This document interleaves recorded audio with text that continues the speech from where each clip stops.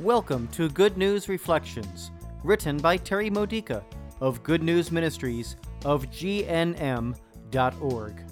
Building your faith for everyday life, using the scriptures of the Catholic Mass. Monday of the first week of Lent.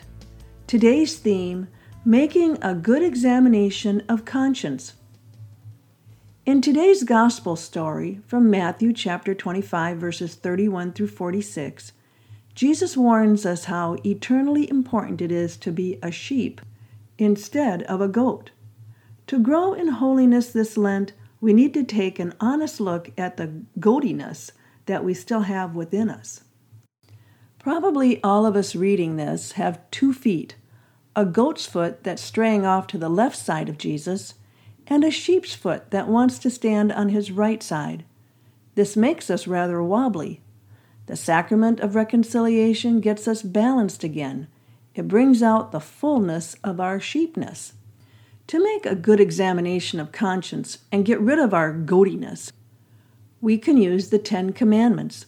Since they express man's fundamental duties towards God and towards his neighbor, the 10 Commandments reveal, in their primordial content, grave obligations. They are fundamentally immutable, and they oblige always and everywhere. No one can dispense from them. When we look into the heart of each law to identify our sins, our honesty gives us the joyful experience of entering into God's mercy. He does not ask us to live a holy life without giving us the ability, through graces received from the Holy Spirit, to resist sin.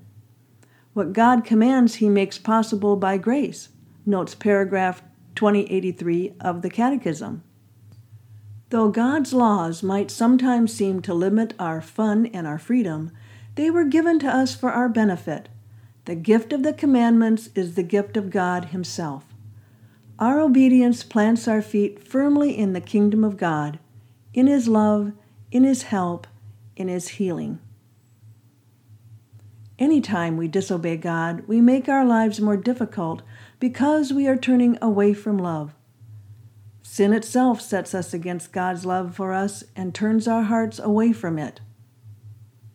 Rely on the supernatural power of the graces received in the sacrament of reconciliation to help you grow more resistant to sin.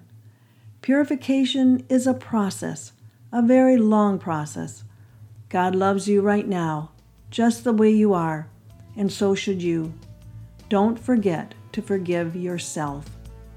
This has been a Good News Reflection by Good News Ministries of GNM.org. For more faith builders or to learn more about this ministry, come visit our website. You'll find Good News Reflections available by email and text message, online retreats, prayer resources, and lots more to help you know the Father's love and grow closer to Christ and be filled with the Holy Spirit.